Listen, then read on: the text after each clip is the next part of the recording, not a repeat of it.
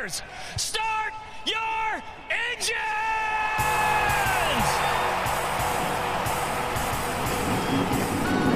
Welcome to the one place everybody wants to be. Victory Lane, your source for news, analysis, discussion, interviews, and more from the world of NASCAR. Now, here's your host, Davey Siegel. Welcome back, party people, to the place everybody wants to be. Social distancing, of course. You know it. You love it. It, of course, is Victory Lane. Today on the AJ Allmendinger edition of Victory Lane, episode 47. You may think of another 47, Bobby Labonte maybe, Marcus Ambrose maybe, but to me, when I think of 47, I think of the dinger. The road course ringer-dinger. AJ Allmendinger, of course, in the Cup Series, but he still competes on a part-time basis in Xfinity with Kaulig Racing. So today on this AJ Allmendinger edition, Timmy Hill. Hell yeah, brother. Timmy Hill wins at the virtual Texas Motor Speedway. Another good race, and the fact that he won was really, really cool. Awesome. Maryland's finest, my man's. Plus, Evan Posocco on the show. You may know him from his work doing some iRacing broadcasting for the Coke series. We delved into that. His kind of life in general, being from Canada but moving to Vegas. And we talked a lot of iRacing, but also a lot about him because I think his story is pretty interesting. So stick around for that. Be sure to listen to the duration because we had some fun in the middle and towards the end. Teased him about the Golden Knights and my caps. But that is episode 47. That's what's on the docket. So let's get this episode started with a good old-fashioned reggaeton. Little peek behind the curtain here because you know I love giving you guys that. As soon as I did the reggaeton, my recorder died. So I said my parents are probably downstairs thinking, what the is going on up there? So for the second time, I did a reggaeton. You're welcome, but you only heard the one. That's the power of editing, folks. eNASCAR iRacing Pro Series Invitational race Número 2 from Tejas Motor Speedway. Timmy Hill, winner, Old Bay, and crab dinner. You know why? Because he is Maryland finest. Marylanders rejoice. Hell yeah. Timmy Hill from Port Tobacco, Maryland. I actually looked this up. He's not the first race winner in the Cup Series from Maryland. No, the iRacing League is not actually the Cup Series. Just humor me, please. Elmo Langley. You heard of him, haven't you? 1966. He won 2 races in NASCAR's Cup Series division, and I believe he drove the pace car for a handful of years. Maybe in the Busch/Xfinity Nationwide Series. I don't know. But I think I remember hearing that name from the Scene Vault podcast. Anyway, well, like I said, it was another good race and another exciting finish. Timmy, please talk us through the last lap from the, well, not the cockpit. I guess you can say the desk chair/seat. Yeah, the race was really exciting. The last lap was a 2-lap run to the finish, green, white, checkered in overtime, and I had to fight off Ryan Preece and Garrett Smithley. 2 excellent iRacers. You know, they've really put in a lot of practice, so I knew they would be tough to beat.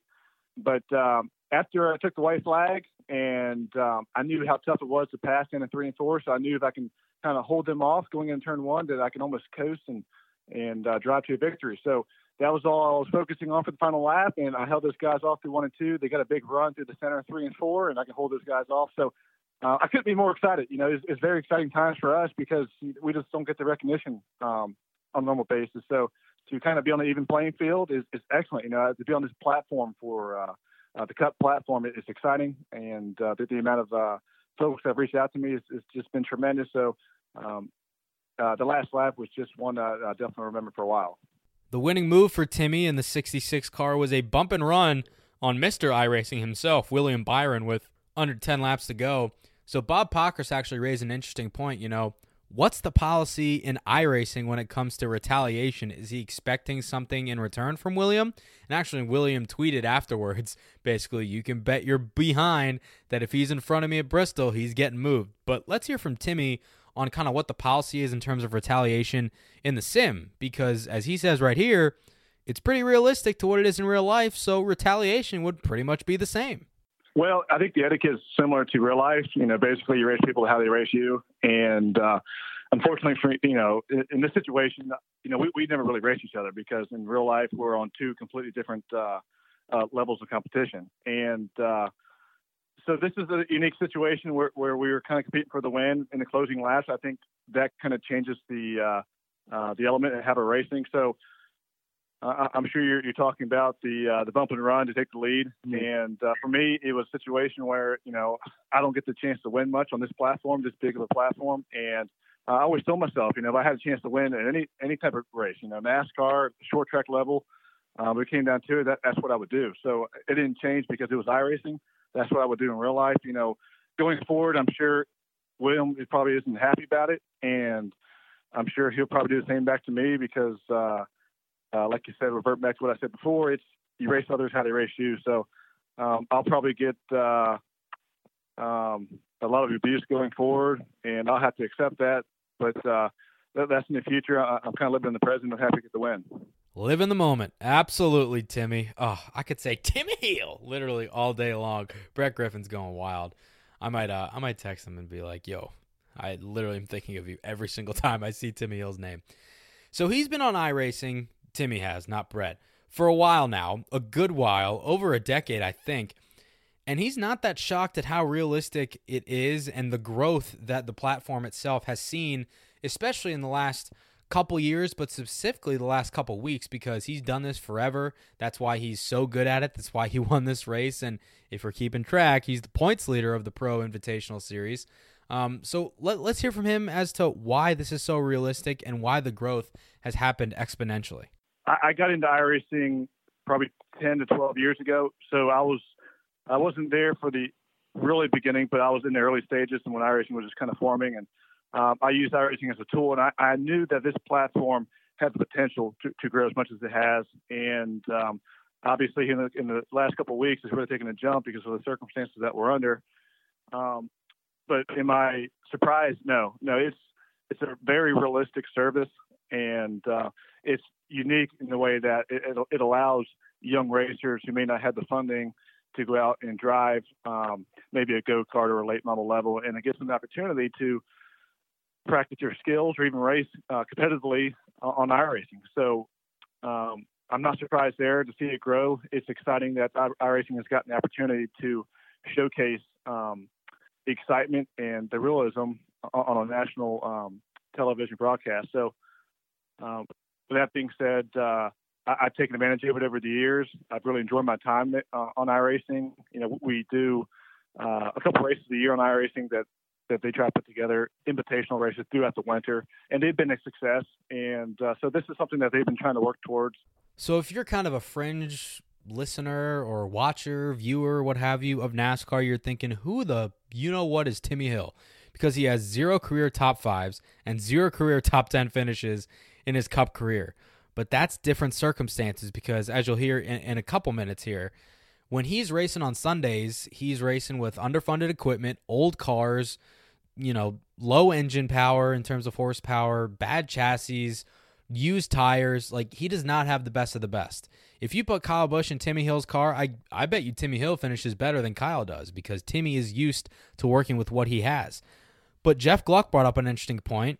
Where does this win and moment for Timmy rank in his career accomplishments? Because let's face it, I mean, even though it's an iRacing event, it's a pretty big deal. I definitely rank it up there, and the reason being is just because the platform is on, being televised on Fox and having essentially the entire NASCAR audience tuning in. And like I said, I've won a lot of iRacing races, and it's neat to win on there, but it's really neat to win against your competitors that you race each and every Sunday. Like I said, iRacing I use as a huge tool for me. It would never replace real life racing, but I tell you what, the way I celebrate this win, the way it ranks for me, is definitely towards the top. It's not the top just because of how the fans react and how the media reacts to it. And since he's done it a lot before, I wanted to know if when he heard of the Pro Series Invitational and when he entered these events, was it with the mindset of, okay, I'm going to win one of these races, or was it more like a, let's just see what happens and then readjust my expectations after that? Hey, Timmy, congratulations from one Marylander to another. I just wanted to know, I mean, you obviously coming in were one of the guys who does iRacing a lot more than the other competitors. So your mindset, was it more so of okay, I can actually compete for wins in this thing? Because those that were watching today that also watch real Cup racing every week know that you're not in the picture for a win or a top 10 finish every week. So what was your mindset going into these events, thinking that you have an edge up on the competition?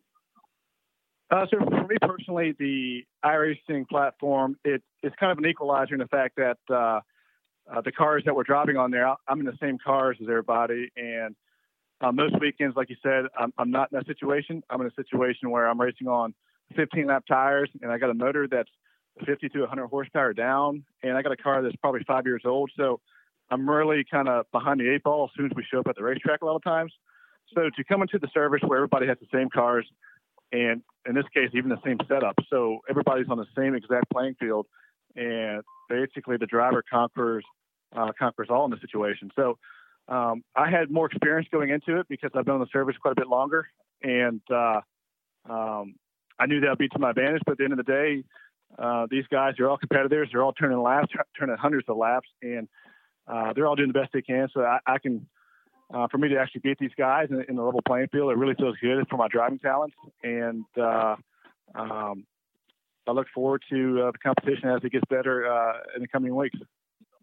And also to see that you did it with what looked like a 10-year-old steering wheel and on a desk compared to people like Denny Hamlin and Kyle Busch who have, multi-$1,000 rigs that look like spaceships, like Clint Boyer says. I mean, what does it say about the system itself, and then also the capability of people watching to say, okay, I can only spend a couple $100 and go out with a setup like the guy who won this race and do this too? Yeah, I mean, and just to kind of give you a little background on my setup, I bought this wheel 12 years ago when I first kind of was branching into NASCAR, and they cost me $300 back then, and it's been a great wheel. I hats off Logitech, and actually this wheel is obsolete. If I were to break it, I'd have to get a different type of wheel. They're on a whole different model now, so I'm used to it. It's my favorite, and if it ain't broken, I typically don't fix it. So it's neat to beat up on these guys with these big, massive, expensive setups. And I think for the viewers, it's neat for them because they can understand that they don't have to spend on that huge dollar amount to get into iRacing. And I think 80% of the viewers or iRacers, that are on the service, I think they're probably on similar setups to what I got. So I think I relate to a lot of the average racers a lot more because they're on a very similar rig than I'm on, basically a wheel clamped to a desk, just up in my little man cave upstairs. And so I think it really shows that this is a very inexpensive way to get involved in racing, and I'm excited to kind of show that off. How about that? A 12-year-old wheel, a desk he got on Black Friday, and a $100 swivelly chair. You really can't make this stuff up, folks. Only in NASCAR, only in iRacing, only in the virtual world. And guess what? We still are on hiatus due to coronavirus concerns. I don't know whether or not to call it COVID-19 or coronavirus. COVID-19 sounds so much more grim. Coronavirus sounds like less so, but it's very grim. I digress. Hopefully you're staying inside when you're listening to this, people. Next week, we go to Bristol, baby! I'm so lit for that. Maybe Timmy Hill can drink some more milk, and maybe he'll win another one. Because I don't know if you heard it, but yeah, no, you didn't, because I'm the one that edited these clips. When Timmy was excited and what happened, how does he celebrate a win? Well, his wife comes upstairs, gives him a hug, and gives him his victory drink of choice. No, it's not a beer. No, it's not champagne. It is some ice-cold milk. Never change, Timmy Hill. Never change. Interview time. Let's talk with Evan Posocco of the eNASCAR Coca-Cola iRacing series. As I mentioned to him in the interview, when I think of esports and iRacing, I don't really think of Dale Jr. I don't really think of William Byron. The guy who I think of is Evan, because he is the voice of the premier series of iRacing, which is the eNASCAR Coca-Cola iRacing series. We'll just call it the Coke series. And I think he's really, really freaking good at what he does. I saw a tweet by Tim Clark, who works for NASCAR this week, because Evan was calling the qualifying race. He did not call the actual race. That was Mike Joy and Jeff Gordon. And he said, if I learn one thing during this qualifying race, Evan Posocco is going to be calling a lot of races on Sundays for years to come. So we talked about that, if that's a realistic goal of him, getting to the actual broadcast booth. And here's a little teaser. He's actually only called one real race in his entire life. And here's another teaser. You're going to want to stick around for how he got into NASCAR, because you would think that he got into NASCAR and then iRacing. It's actually the opposite. It's really interesting. So here is the voice of the Coke Series on iRacing, Evan Posocco. It is a pleasure to welcome on Evan Posocco of the eNASCAR Coca-Cola iRacing Series. Now, we were actually just talking off mic, but we're going to rehash this conversation. So this is the first time that I have actually talked to Evan, I guess you could say person to person, but I wanted to get the pronunciation of his last name correct. So, Evan, it is indeed Posocco. It is not Posocco. And what are some other ones that people call you?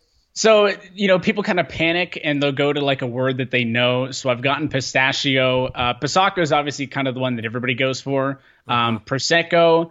But we were joking before that if I'm on iRacing, everybody calls me Pososlo because I'm no good. So that's why I'm not driving. I'm not trying to get into, the top levels because I'm no good. I've got a wheel.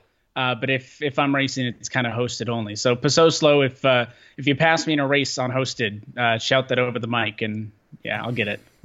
You said you're no good, but I mean, this is coming from somebody whose iRacing experience consists of half a lap at Gateway when I was at Gateway covering the K&N event, and it was so bad that I spun out off of turn 1 coming off of pit road, and Haley Deegan and Derek Crafts laughed at me so much that my self-esteem went so far down that I figured I'd never try it again. Yeah, see, I'm not even going to put myself in that position. I used to try like iRacing league races and stuff, and it just did not work out. A couple of years ago, it was actually a fun event. We had something called the Bragging Rights Invitational, and that was kind of a bunch of broadcasting people doing a race. And we did like oval stuff and road stuff and a bunch of different car combos. And it was fun. So that's, I think, the only thing you're ever going to get me trying to race on camera for. Because otherwise, like I said, I can't embarrass myself if I don't try it in the first place. So that's kind of the idea. Yeah, that's right. But hey, it's fun, and that's why everybody kind of flocks to it, right? Yeah, I have a ton of fun racing, Pro 4 trucks and rallycross and stuff. But that's kind of like you throw up a session with your buddies and you kind of lock it down. So it's just you 5 kind of messing around, and nobody else can kind of expose you for how bad you are. Because I feel like if people saw how bad I actually was, then next time I'm on a broadcast like critiquing somebody for doing something, they can be like, well, yeah, what does this guy know? He doesn't know anything. So I stay away from the wheel. That's probably wise. You'll stay away from the wheel. You'll stay behind the mic. Yeah, I think that works. It's worked out so far, so we'll try to kind of keep it going that way. So esports have kind of taken over not only just NASCAR specifically, but kind of the sporting world in a way, because even though iRacing is unique to motorsports in the sense of, I mean, we've heard it ad nauseum. If you're listening to this podcast, you're obviously a NASCAR and a racing fan, so you understand how iRacing is as close as it gets to the real thing. And football players can't hop on Madden, NBA players can't hop on 2K, hockey players can't hop on NHL, et cetera, et cetera. iRacing is not NASCAR Heat. This is a real-life racing simulator type of thing. And I wanted to talk to you because you've kind of been at the forefront, in my mind at least, of all of this movement, I guess you could say, of esports for as long as I can remember when I started seeing more coverage on it social media-wise.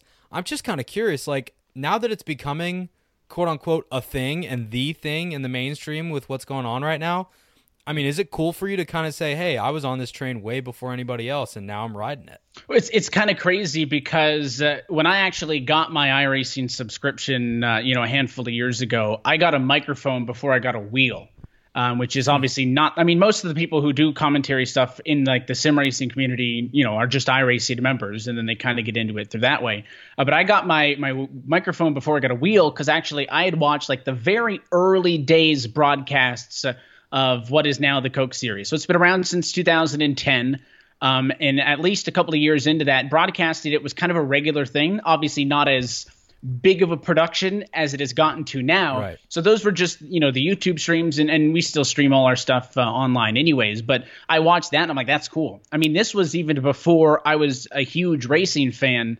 I kind of got into it through iRacing. It is actually what introduced me to NASCAR because I would watch what was kind of the F1 championship on iRacing back in the day. And then, of course, I kind of got over to what was the Drivers' World Championship, DWC. And that kind of introduced me to real racing, actually, was iRacing. It wasn't the other way around. So I had always thought that, like the best case scenario was, man, it would be really cool to do sim racing broadcasting. Like this was well before, going to school and kind of having like an attempted career kind of set out. It was just, that looks like fun. Let's do it. And I thought that if I could get on any sort of sim racing broadcast, that it was kind of like it. Like it looks like fun. Let's do it. If you had told me 6-7 years ago when I started doing that it would turn into what it is now. The iRacing kind of motto is iRacing was esports before there were esports. I mean, esports is continuing to grow to a multi-billion-dollar industry like it is today. Especially those first-person games and stuff like that. But I don't think we really saw iRacing at that time being a top-level esport. And now as of a week ago, I think we're probably going to be owning the top 2 esports broadcasts in American TV history with the stuff on Fox. So it was never like the intention for me to get into this spot and for it to kind of blow up. It was always just like, that looks like fun. That can be my hobby. And I've been, probably, I don't think I've gone a single week in the last 7 years without commentating some sort of iRacing race. So it's kind of, I jumped into it and it's never stopped. No days off every single week for 7 years. And it's not all like the really cool, like, the NASCAR sanctioned stuff and the iRacing events. A lot of it's just league events. Oh, yeah. And of course, if you're watching and iRacing, the private leagues, that's kind of the majority of it. I still do, 2-3 of those a week. And at one point, I'd gotten wind with what was ETV Live, which was the first broadcast company on iRacing that I got into with, and it kind of turned into LSR TV. And after a couple of years, I actually ended up managing that up until this past winter. So that's it's been like a day-to-day or a week-to-week part of my life now for 7 years. No days off. It's always something going on. Yeah, seems like it. So let's jump around here a little bit, because I was going to get into kind of how you got your start within the sport of NASCAR / iRacing later, but this is really interesting to me because, I assume that you are one of those guys, like pretty much everybody else, that watches NASCAR somehow or another at a young age, winds up getting to an age where you say, all right, am I going to be a driver? Or am I going to try to make a career out of this some other way? But you're saying that never really was the case. You actually got into watching NASCAR and racing in general through what you did in iRacing, which you said was 6 or 7 years ago. I feel like that's the opposite of the mainstream. Yeah, the most, your kind of target demographic to get people on iRacing is you get a race fan, you introduce them to it, and they hop on iRacing. And I was the opposite, just because I would used to do a lot of YouTube stuff, nothing like big. It was just I was big into monster trucks, and I've been working with Monster Jam for the last few years as well. And I would kind of make little highlight videos and post them. So I was on YouTube a lot. And obviously that's where those early days of the iRacing Road and Oval Championships were streamed. So that's how I saw them. And that's how I got into iRacing, which then led me into the racing. So, it's funny because we have a lot of these conversations with a lot of the people now that are kind of in this eNASCAR circle with our Coke stuff, or, folks at NASCAR and iRacing that we talk to, and they've been watching, since they were in diapers. And I think my first NASCAR race that I watched was probably the 2011 Daytona 500. So that's a lot of history that I've had to be catching up on. So it's been good, actually, being stuck at home now recently, because NASCAR has been doing a really good job of uploading a lot of classic races. So I've been every single time one's up, it goes up on the YouTube app on my TV, and I sit down and I watch it like I would any race on Sunday. So I am still, I don't know if I can say I'm still green to it, but like I said, it was late coming in. I mean, at that point in 2011, I was already 14. So it was not a thing that I really grew up with. I played, basketball and baseball as a kid. So those were kind of the sports that I watched, and I was never a huge race fan. And then as soon as I, whatever the exact race was, as soon as I watched my first NASCAR race, I've been hooked ever since. That's very, very intriguing to me, because it's an unorthodox way of getting indoctrinated into the sport. So, okay, let's get to there then. So 2011 Daytona 500, I remember it like it was yesterday, because I was there in the stands with my dad, and I still remember. It's like, I don't have a photographic memory, but I'll remember this image for the rest of my life. My dad's face literally looked like the scream when he actually realized that Trevor Bayne won that race. So that's kind of when you started watching, and I see behind you there's a bunch of die casts. Very nice collection. Yeah, that's come along with the NASCAR addiction. The die cast addiction. They go hand in hand. Yeah, as it should. After we hang up, I'll show you mine. This is to my left right now. But so that kind of started it for you, and then from that point on, like, what was the first race you went to? Who was your favorite driver? How often did you watch? Kind of give me the 411 on how this thing kind of spiraled for you. So in 2011, it was kind of a significant year when I started watching, because at that point I still lived in Canada. So I had made kind of a big point of this on Twitter the other day, because I was having fun, because when we did the Pro Invitational qualifier broadcast, it was myself, Tim Terry, and Justin Prince on the call, and we're all Canadian. And I thought that was really cool with Alex LeBay getting the win. So that was cool, right? So I grew up about an hour outside of Toronto in Cambridge, Ontario. And then in 2012, I moved to Vegas. And obviously, Vegas has quite its fair share of NASCAR stuff. We've had, obviously the spring race, but now we've got 2 Champions Week had been here for the longest time. So there was tons of stuff. So I think the first race that I went to is we moved to Vegas in the summer of 2012. So it would have been the 2013 spring race at Vegas. Was probably the first one I've went to. And I've missed a lot of the spring races since then because my work stuff has had me away on weekends. But I have my season tickets. I've been in the same seats out in the bleachers at Vegas. I think like 16 rows up from the start-finish line, right on the middle, down in the bleachers for the last, I guess what's now 7 years. So I've gone to Vegas every year that I can. And then I've been to Daytona once for the 500. And I have also done the Indy 500 on the IndyCar side. But I've only ever been to NASCAR in Vegas and in Daytona. So I kind of made a pledge to myself at the start of the year that I need to go do some cool races this year.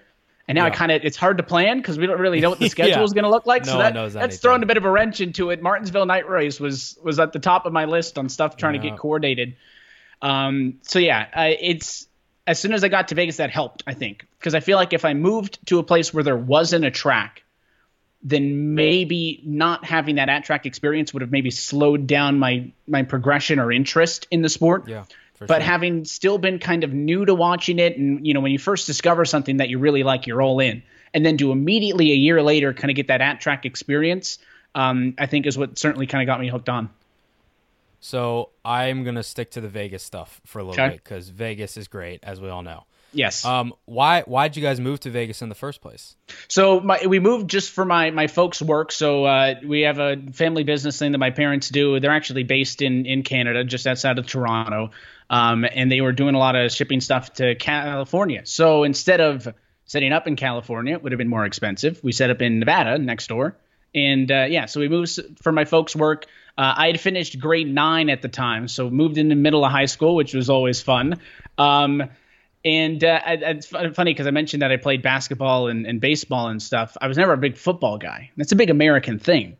So I was kind of forced to watch a bit of football in high school because I didn't know anybody, so I had to find a common interest. Not a lot of race fans. So I'm like, I'll watch a bit of football. But I tried to kind of get people onto the NASCAR train and do what I can. But, just by happen chance. I remember one day my parents were like, you guys want to move to Vegas? And I probably half jokingly, I'm like, sure. It's a lot warmer than it is up in Toronto. I love the heat. I've done my time with the snow. I'm over it. But no, I mean, we go back and visit everybody back home and, families up there and friends, and it's a ton of fun. But I love it in Vegas. If for whatever reason you can't find something to do in town, and that's really pushing it. Because if you're not, exactly. If you can't find something, you're not looking hard enough. You can go to Southern California 4 hours away. You can get to Phoenix in 4.5 hours. I think it's great here. And of course, having the track keeps me busy. It is on the opposite side of town. So Vegas is not big. I am about as south in Vegas as you can get. Final stop on the freeway. The Speedway is the final stop north on the freeway before you leave town. I was going to ask, because I have family that lives in Henderson. Yeah, are you in Vegas? Or I am in Henderson. Okay. Technically Henderson. But the same thing with when someone asks where you're from and I say Toronto, because not a lot of people are going to know where Cambridge is. Now, people in Henderson still say they're from Vegas. Vegas is about 2 minutes down the road on the other side of a major street. So Henderson and Vegas kind of go hand in hand. So technically, yes, Henderson. So it's funny talking to people when I'm flying back and forth and they're like, I'm in Vegas. Well, Henderson, you kind of, you narrow it down and get more specific. I do the same thing because I live in Maryland, but I just tell people, they're like, where are you from? I go, oh, DC. Yeah. And then if they're like, oh, where in DC? Then I'm like, well, actually Maryland, because if they ask you that question, then that's inferring they know. You know how it is. Same thing for living here and talking about back home is you start broad and you can narrow it down. Exactly. That works out. So you moved to Vegas and you went to college at UNLV, running Rebels, of course. Yes. How was your experience there? What did you major in? What are some of the things that you did to kind of hone your craft to get to where you are today as kind of the lead guy of the eNASCAR Coca-Cola iRacing series? It was a ton of fun. It was kind of an easy decision just to stay in state and not really go anywhere. But it just so happened that UNLV's got a pretty good journalism program because our whole media studies building was brand new as of like 2 years before I started in the fall of 2015. Nice. Good timing. And we've had a good partnership as well with all of the local news stations. So every time they had, gotten a new set, they basically handed all their equipment down to us. So by college standards, we had a pretty good control room and a pretty good, studio set and all of that. To be able to get hands-on experience just based on that. So it was really cool. I lived at home, so it was a commuter campus. I think only like 2 or 3% of students actually live on campus at UNLV. So it was a good experience. We got to do a couple of cool things because I majored in journalism and media studies. And I didn't minor in anything, but I did all my electives in criminal justice and movie studies because that is just kind of stuff that I found fun. Cool. But it was fun because I interned at we have a radio station on campus, so I interned there for a few semesters. And a lot of it was kind of like the mundane kind of public radio stuff that you would do. But one of the really cool things we got has been, so for the spring Vegas races, Claire Lang with SiriusXM NASCAR Radio would actually come in and use our studio to broadcast on like the Tuesday and Wednesday before the race. Cool. So since I was interning at the time and the GM of the station knew that I was a big NASCAR fan, assigned me to do that. So that was really cool to help her out with those and kind of just have a little connection there, somebody to know kind of in the industry. And this was now, 2-3 years ago when this series, even though I was calling the Coke series, was significantly smaller than it is now. So that was kind of the funnest thing. I mean, we did, the classes where I would anchor, I would produce, run cameras, run the teleprompter, kind of all your basic JMS stuff. But I finished in the fall of 2018. And, I've kind of looked at like anchor jobs in town and, your more traditional kind of major media stuff for the local spots. And I just never – at this point, it was dumb because, like I said, 2 years ago, iRacing was still very small on the map, barely paid anything. And it was like, well, it was kind of maybe if it works out, maybe it ended up being the right decision. But at that time, I'm like, you know what? I'm not going to take the full-time job. I'm going to keep doing all these part-time jobs so I can broadcast at night. You got to play 2 or 3 fields to leave Tuesday nights open. And it's 100%. It's worked out to this point, but had a ton of fun at UNLV. And I think that NASCAR connection was probably the funnest thing I did. And that was, 2 nights out of the 3.5 years that I was there. But it was fun. I've thought about going back for so I have a bachelor's, thought about going back for a master's, but at this point we're kind of happy with where we are. So I'll get to this too because you're Canadian. Golden Knights obviously came to town. I assume you're a diehard Golden Knights fan. I don't know how there's not I've got a ton of hockey stuff in the back. I think it's just all behind the couch. But that was You'll show me, yeah. Yeah, when I was in high school, I mentioned trying to watch football to like make friends, and I was telling everybody like, man, you guys got to watch hockey. Because I'm originally from Toronto, but actually my hockey team had been the Montreal Canadiens.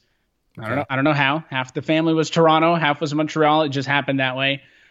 So I'm hooked. I mean, we have season tickets for the Knights, and we're getting a AHL team too. So we're on the wait list for hockey tickets. So I am, if I'm not on an iRacing broadcast, the other night of the week that I'm free, I'm at a hockey game. Yeah, that's for the longest time. I think for the first season, I actually had changed my Twitter location on my Twitter bio to T-Mobile Arena because I was there for every event. Even if I didn't have tickets to the game, I was at one of the restaurants or the bars out front watching for watch parties. So aside from auto racing, number 2, hockey 100%.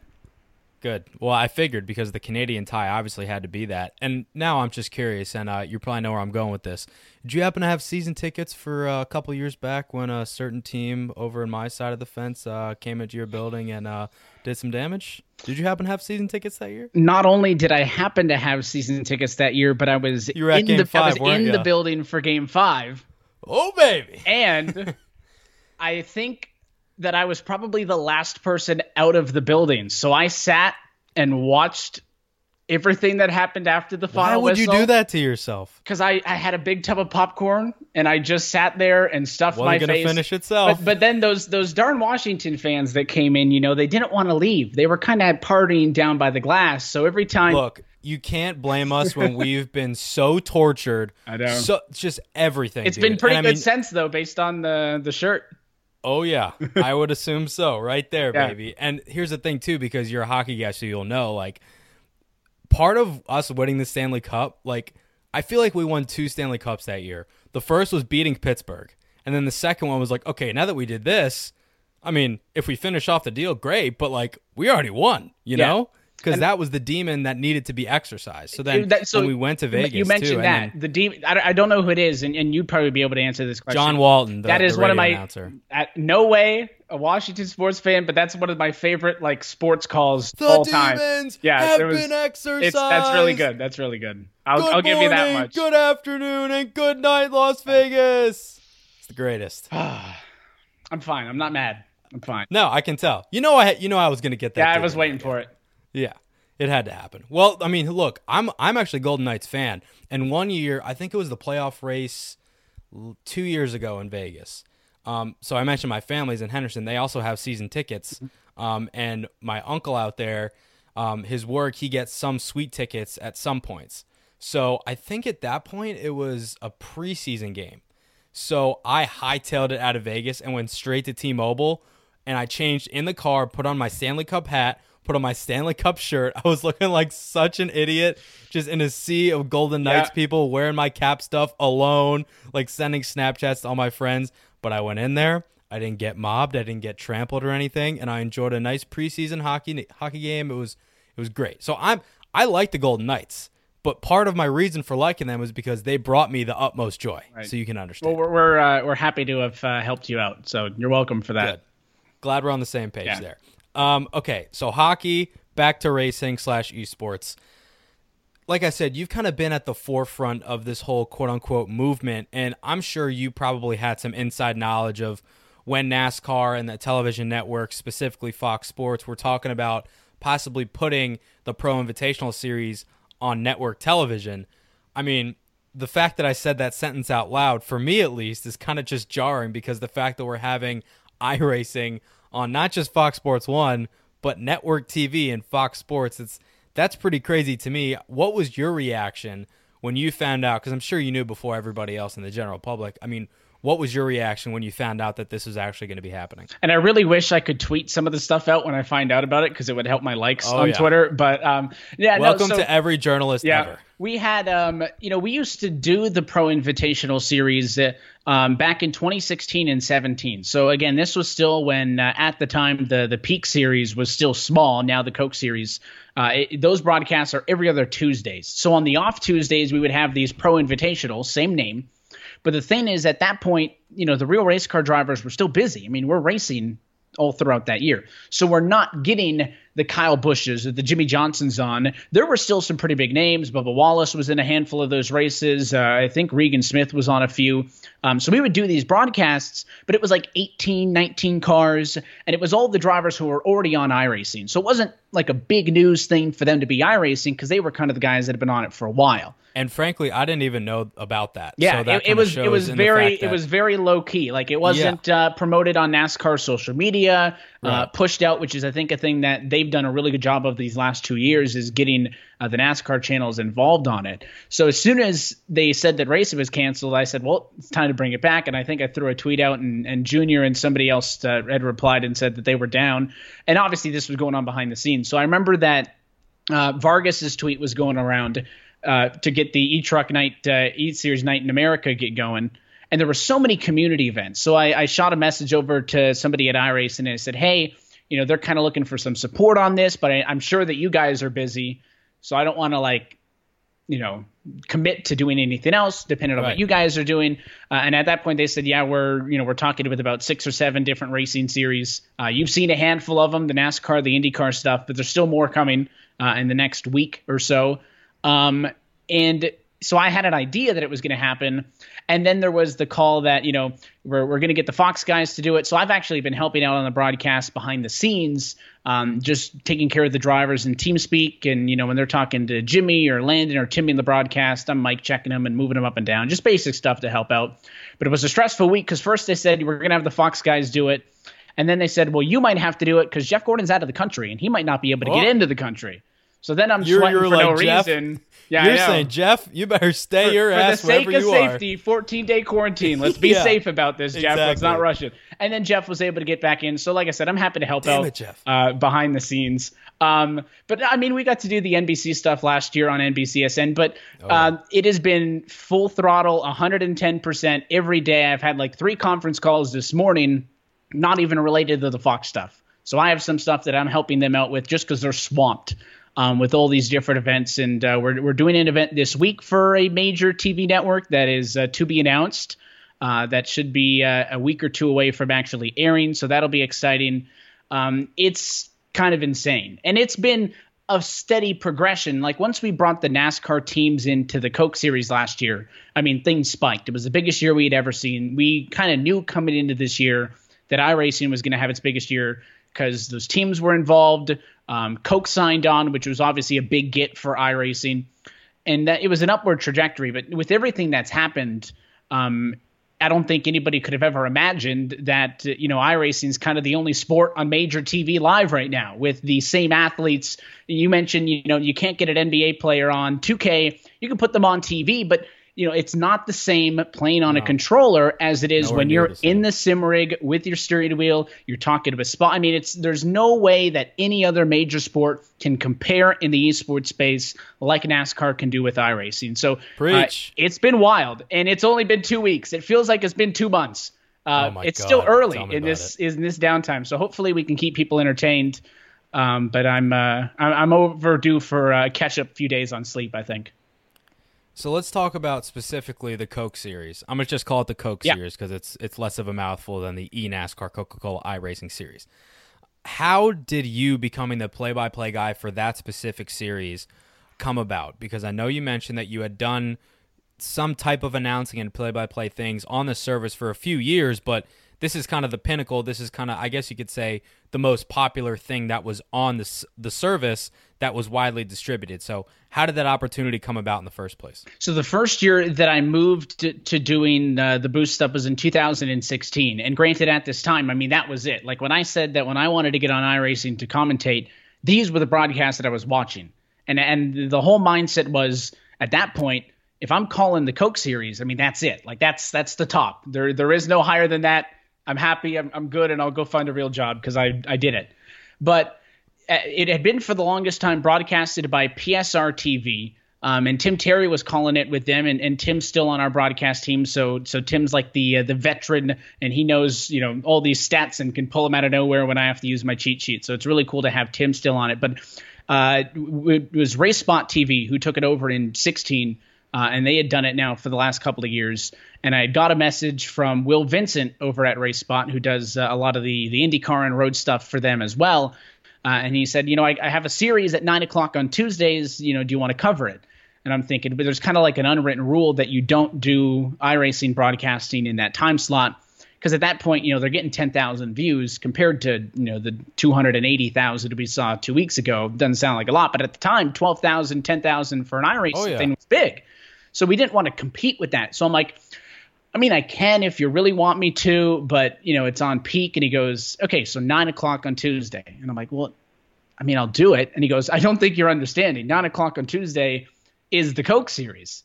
And I was, because that thought hadn't even crossed my mind. If you go back, because especially if I go back and you listen to those 2016 broadcasts, not good. Not good in the slightest. And even at that point, I had about 3 years, but still pretty young, so still learning a lot.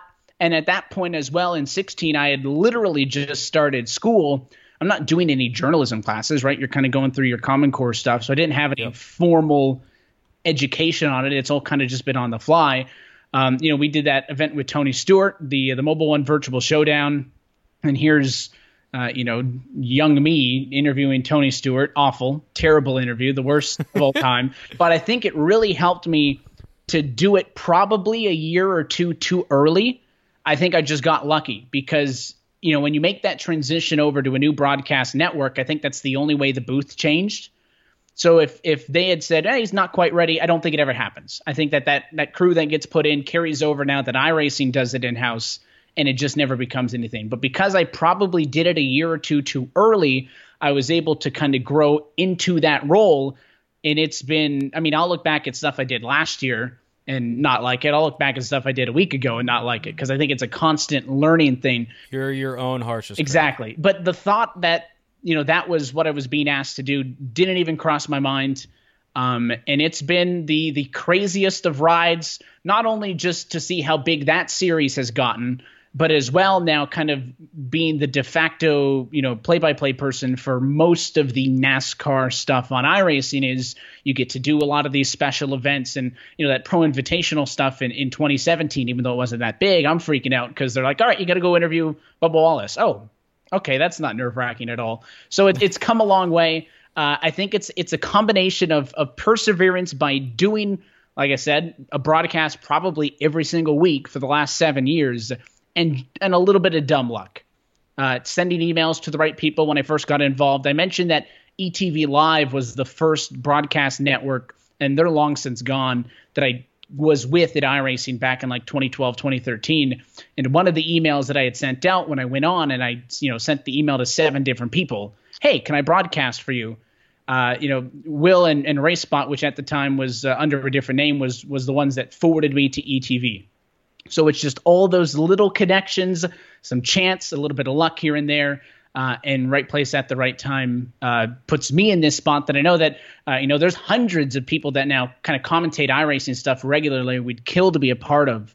So I do my very best to not normalize it because it's crazy. It's not a casual thing to be in that spot. Right. But it's so much fun. And that's why I think I can do, these last handful of weeks, I've been doing 5-6 different nights a week of broadcasting because it doesn't feel like work. It's still fun.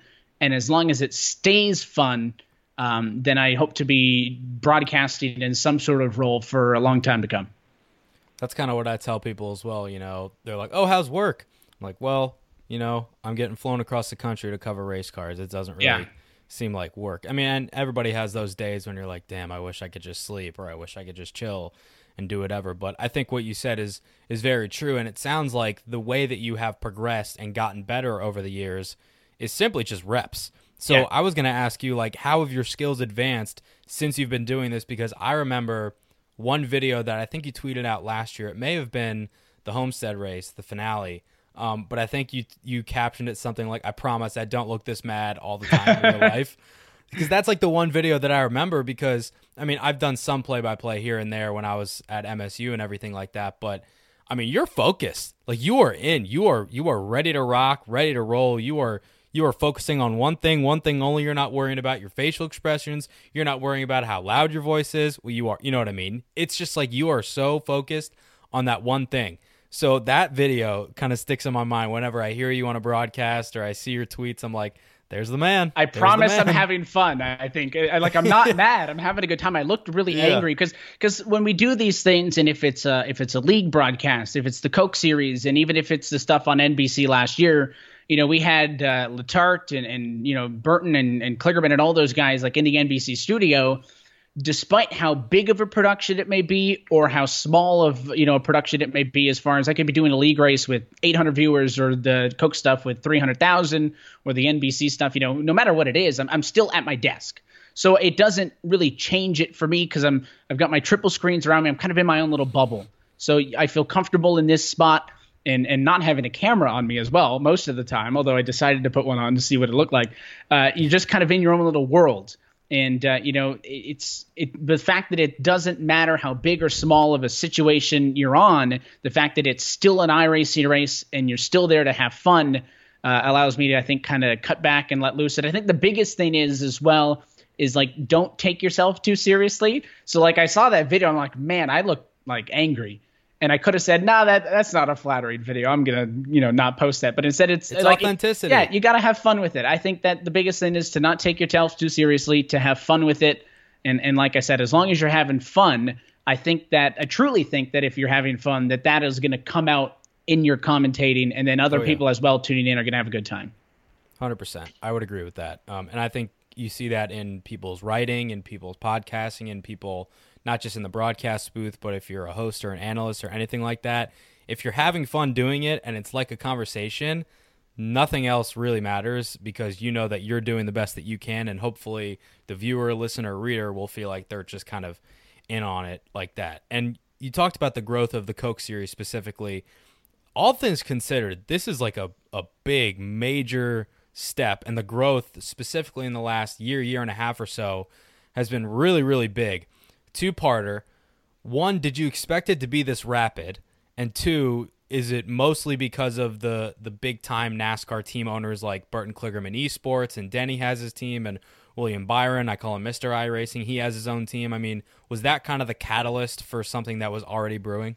I think 100%. So I'll answer the second question first, because the way that it has happened is, there's teams on iRacing that work on the setups that have and still do kind of behind the scenes. But I mentioned that NASCAR was doing a better job with kind of getting this out on social, because for the longest time, I mean, even since 2010, even though this was an iRacing and a NASCAR sanctioned championship, it was more so an iRacing series than a NASCAR series.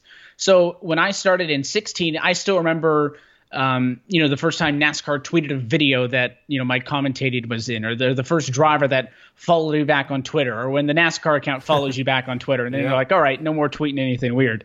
But it was certainly when the teams and the drivers bought in last season, because obviously their platforms are massive. There are some people who, follow Denny Hamlin or Parker and, all those other drivers as well on their social platforms that don't follow NASCAR. So to get more people in, to kind of get that broad range, we had seen the upwards trajectory. We knew that it was growing, but I don't think 110% it would not be where it is now, and it would not have been where it was last year if it wasn't for the teams getting involved last season. I know that iRacing from the community caught a lot of flack because I mentioned those teams that, drivers had kind of made over the years, kind of got the boot for that. And then there was some criticism behind that. And, we had only gotten 16 teams in, so there were some undrafted drivers, and we had a draft, and there were so many different things that everybody liked to have their opinion on. But at the end of the day, if that never happens, I don't think the series got on TV last year. I don't think the series is getting the views and the engagement that it is now. So I knew it was going to grow, to the first point. It was going up.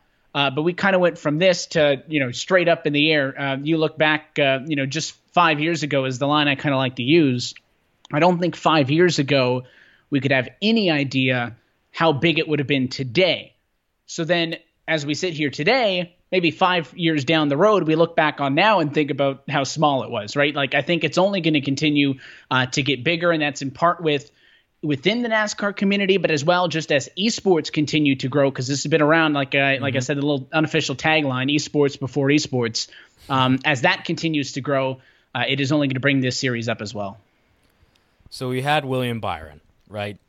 He, I think, is one of a kind in the sense of he did not make it to Cup because he was an iRacer. He got the opportunity to race in good equipment, we know, because he was so damn successful with iRacing. And then he turned out to be a pretty damn good race car driver, won an Xfinity championship, should have won the truck championship. Now he's in the 24 car. We know that, right? Do you think that we will get to a point, whether it's in 5 years, in 10 years, who knows, maybe it's next year and somebody gives Zach Novak a ride. Do you think we'll get to a point where a Coke Series driver can make it to the National Series and have success? 100% yes. I think that it is all about, and we talk about how much is similar and the things that you don't have that feeling of the car underneath you in the sim, even with a motion rig. So you need seat time. I don't think you can ever pull somebody off of iRacing. You can't take a Ray Valley, you can't take a Zach Novak and just stick him in a car in the first race to get it done. But there are so many different learning progressions that you can make on the sim that allows you to maybe not have to start directly in a Bandolero. Like you can start a little bit higher up, and I think that iRacing can be used to kind of escalate somebody's growth. And we've seen with this Pro Invitational series as well. I mean, you've got NASCAR guys who are in some of the underfunded equipment, not just beating up on, somebody who is a NASCAR pro but not familiar with the sim. Like it's not solely because those drivers don't have sim experience. There are some of the underfunded drivers who are beating some of the guys who in good equipment on Cup Series are also iRacers. Like it's not just the fact that, well, he iRaces and he doesn't. I mean, they both do, and he's better on the sim. So I think that when it comes down to those fundamentals and learning, and I mean, there is so much data that I think people don't realize that goes in the work behind the scenes for a Coke Series level team, thousands of hours of practice, of telemetry and data. I think that experience would really help somebody to maybe get in, maybe not directly into a truck series ride, but you've kind of seen with Ty Majeski, who's one of the best iRacers out there, a lot of late model stuff, and has had a couple of cracks at the top 3 series. So I think 110%, if given the opportunity, these young drivers can kind of cut out some years of the real world development ranks, at the very local short tracks, by getting this experience. And I 100% believe if they have the equipment and, that kind of belief in them, I think these guys are really good. I think they could do it. So I had this conversation with my dad. I think after the Homestead race, because he watched it back on a rerun because he wasn't able to watch it live, and he was like, "Wow, this is real." I was like, "Yeah, it's crazy." And he didn't know the specifics of iRacing, so I explained to him how it's not like you're on a controller and you actually have, throttle response and steering wheels and all this stuff. So then we started talking like, okay, can you make a system where it's like if you win the Coke Series, you get an automatic truck ride? And I was like, that's like probably a little much. He's like, okay, what if you get a tryout for an ARCA East or an ARCA West team? I was like, that's realistic, don't you think? Because I think it's a bit unrealistic to throw somebody who, let's say, has no real world stock car experience in a race car and say, go ahead, do what you did in iRacing. I don't think they'd be terrible, but I don't think they'd be great by any means. But I think if you kind of had that slow integration, not starting in a Bandolero by any means, or kind of like a mini stock, but maybe you just throw them in an ARCA car. I keep wanting to call it K&N. You know what I mean?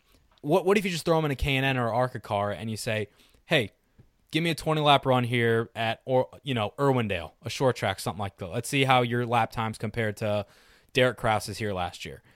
I think that is actually a reasonable and something that may have some merit moving forward, and that can also get a lot of different factors involved with sponsorship, marketing, all this different stuff. So I think if you could add somehow a real racing component and kind of have one of those rewards besides the finances of it to a driver who were to win a championship or get some sort of achievement, I think that could take this whole thing to the next level. Yeah, I think that's kind of the perfect stage in the ladder would be just under the trucks in an ARCA car, because the other thing I think that you would have to keep in mind is, again, if you're still putting somebody in, and it's a 50-50 split, to be honest, when you talk about Coke drivers, if they have some real life experience or none. And a lot of that real life experience is, again, low down in the ranks at a local short track, but it is still some in-seat time. I think that if you put somebody in a car like that for a test, you have to keep in mind, you look at their lap times for a 20-lap run. Don't compare that 20-lap run to when your driver did it this year. Compare that to their first time in the car. Even having to move up, and then see kind of where we are, because I still think you need the seat time, but you don't have to, teach drivers some of these nuances that you kind of learn as you get up through the ranks and you get to bigger cars and more power and just trying to figure some of those things out if you go through it on iRacing. I don't think anyone's ever going to go from the sim right to a seat and going to win their first time out. You do need that seat time, but I think it is such a valuable tool. And the cool thing we do is not only with our Coke champion, but we also have the eNASCAR Ignite series, which is 13 to 16-year-olds, and they race modifieds on iRacing. It's normally every fall. And the winner of that as well got to do a test with Zach in a late model. I think they were down at Myrtle Beach Speedway or one of those tracks. So that's kind of the start of the progression. And the team who did that, by the way, kind of volunteered up their car. They said, hey, we want to be the ones to be a part of this. So there is some interest there. But I think not only is that a possibility for the Coke drivers, but NASCAR's really been trying with this Ignite series as well to get those 13 to 16-year-olds, those younger drivers, because at some point you got to get in a car. I don't think you could wait till you're 25, 26 to get in a car, just because of the way that, young talent is coming up at that point. Yeah. I don't know if anyone's going to give you a look. But the model's changing. Yeah, but if you get those teenagers who can't get out on a big track until they're 18, get them as much sim time as possible, then get them in kind of right at that 17, 18 range, maybe even 16 at the end of that 13 to 16 window that NASCAR is really targeting. I think that it's a huge, huge asset. And I would actually be more surprised than not if in 10 years there isn't somebody in the top 3 or even at an ARCA level who actually their first race was on iRacing, not at the track down the road. I think that's probably going to happen sooner rather than later. And there's always going to be those people out there, this damn guy raced a video game. I should have my son out there racing, but it's different. I mean, like we said, the model is changing. So, okay, I got a few more for you, and then I'll let you go.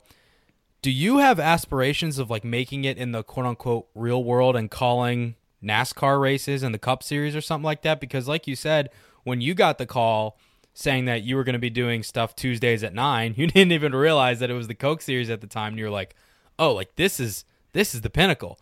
So now that you're there, have you allowed yourself to, 1, reflect on that, and 2, have your goals in terms of what you want to do as a broadcaster or within the sport of racing in general, have those changed at all?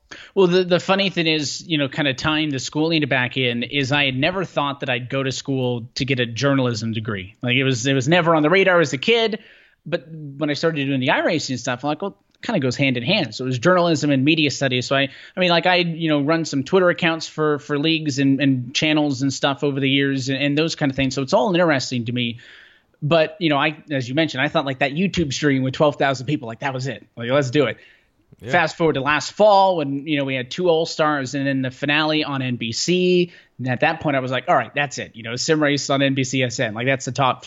But then I'm thinking, I mentioned that I kind of said no to the full-time jobs to kind of leave this open. I don't know if I can kind of do 2-3 part-time jobs for the rest of my life so I can do sim racing.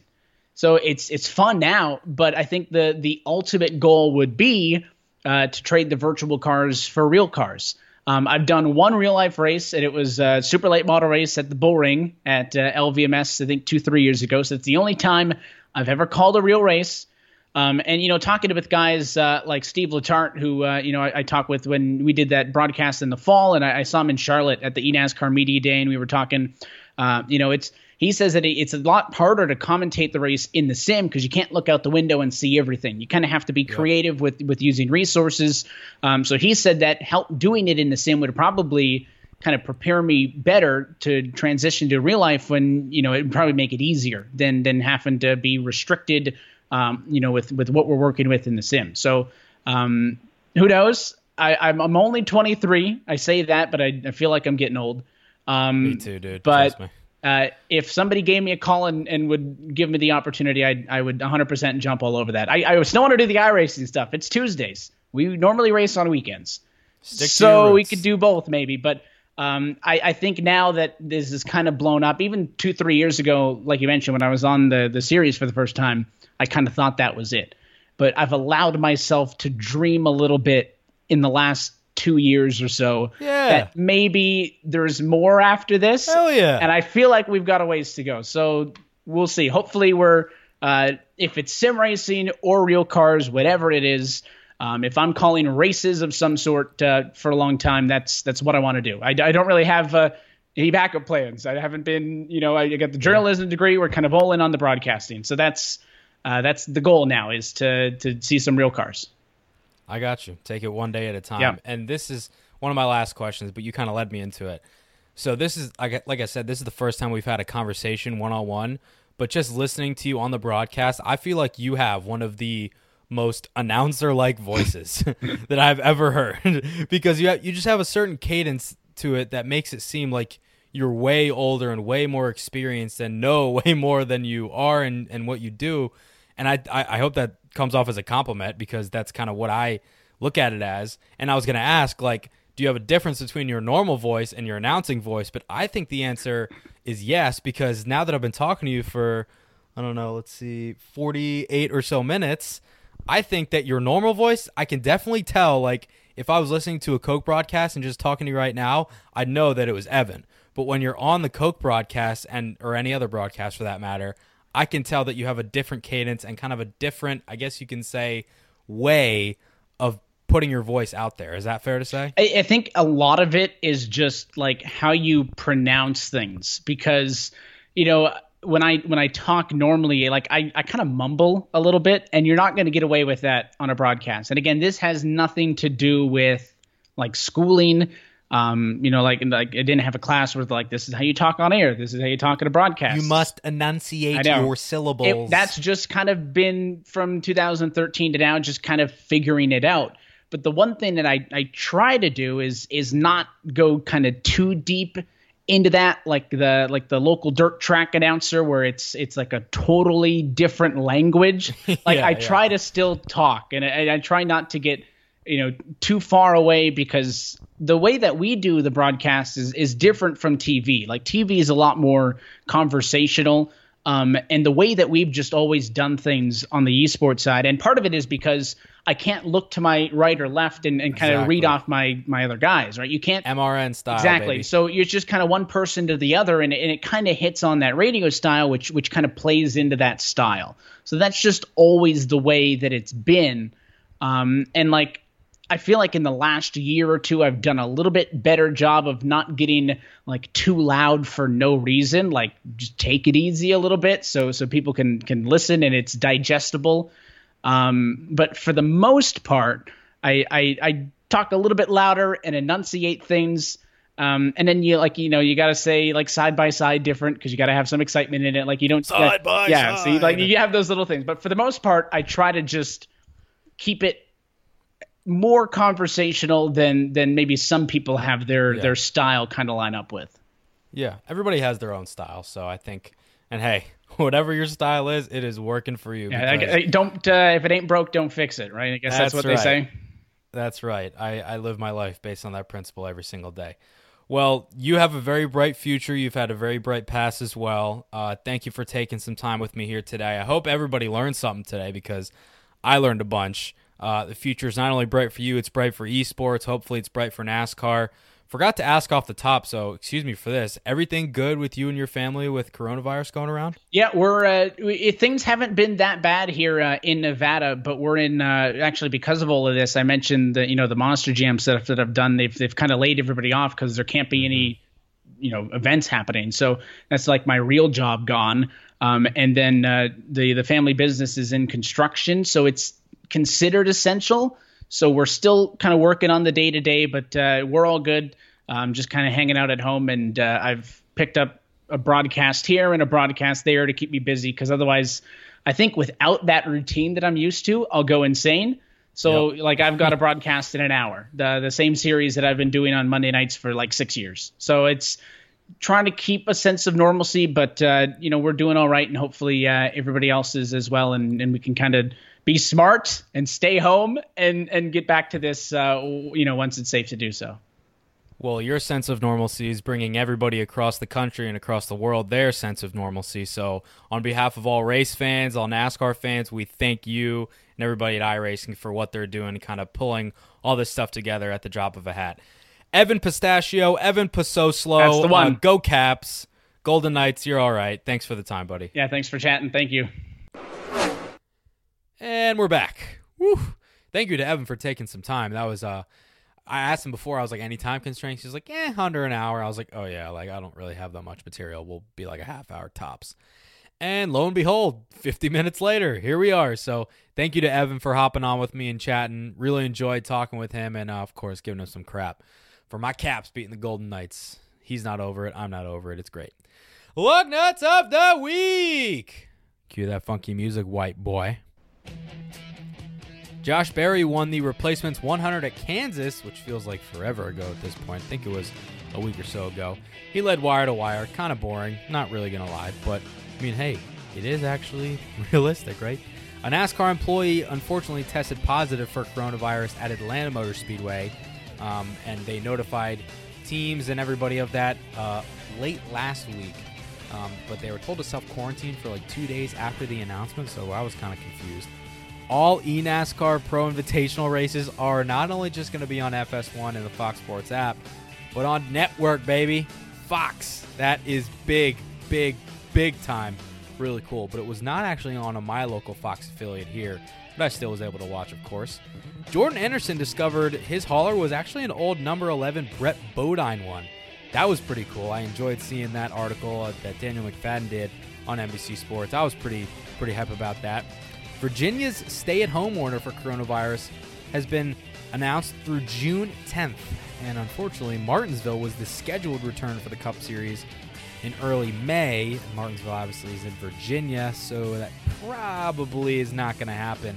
I actually didn't even think about that when I saw it because Maryland did the same here for us, and then Virginia was going to do the same thing around 2 o'clock with their governor. I was like, oh yeah, stay at home, whatever. But hey, here we are. Speaking of things being delayed and pushed back, the next-gen car that was set to debut in the 2021 Daytona 500, inevitably that was set to be delayed, and the Athletics' Jordan Bianchi is reporting that this week NASCAR will formally announce the delay of that car launching in 2021. It's unclear whether or not it's going to launch a year later in 22, or it's going to be a slow integration like the COT was in 2007. I guess we will see. And that's the end of Lug Nuts. That's the end of the show, guys. Please just keep doing what we can do. Stay inside. Don't see anybody unless you absolutely have to. Wash your hands. Just take all the necessary precautions. It sucks. It really freaking sucks. I miss sports. I miss my friends. I miss having a normal life. But, I mean, everybody's in the same boat, right?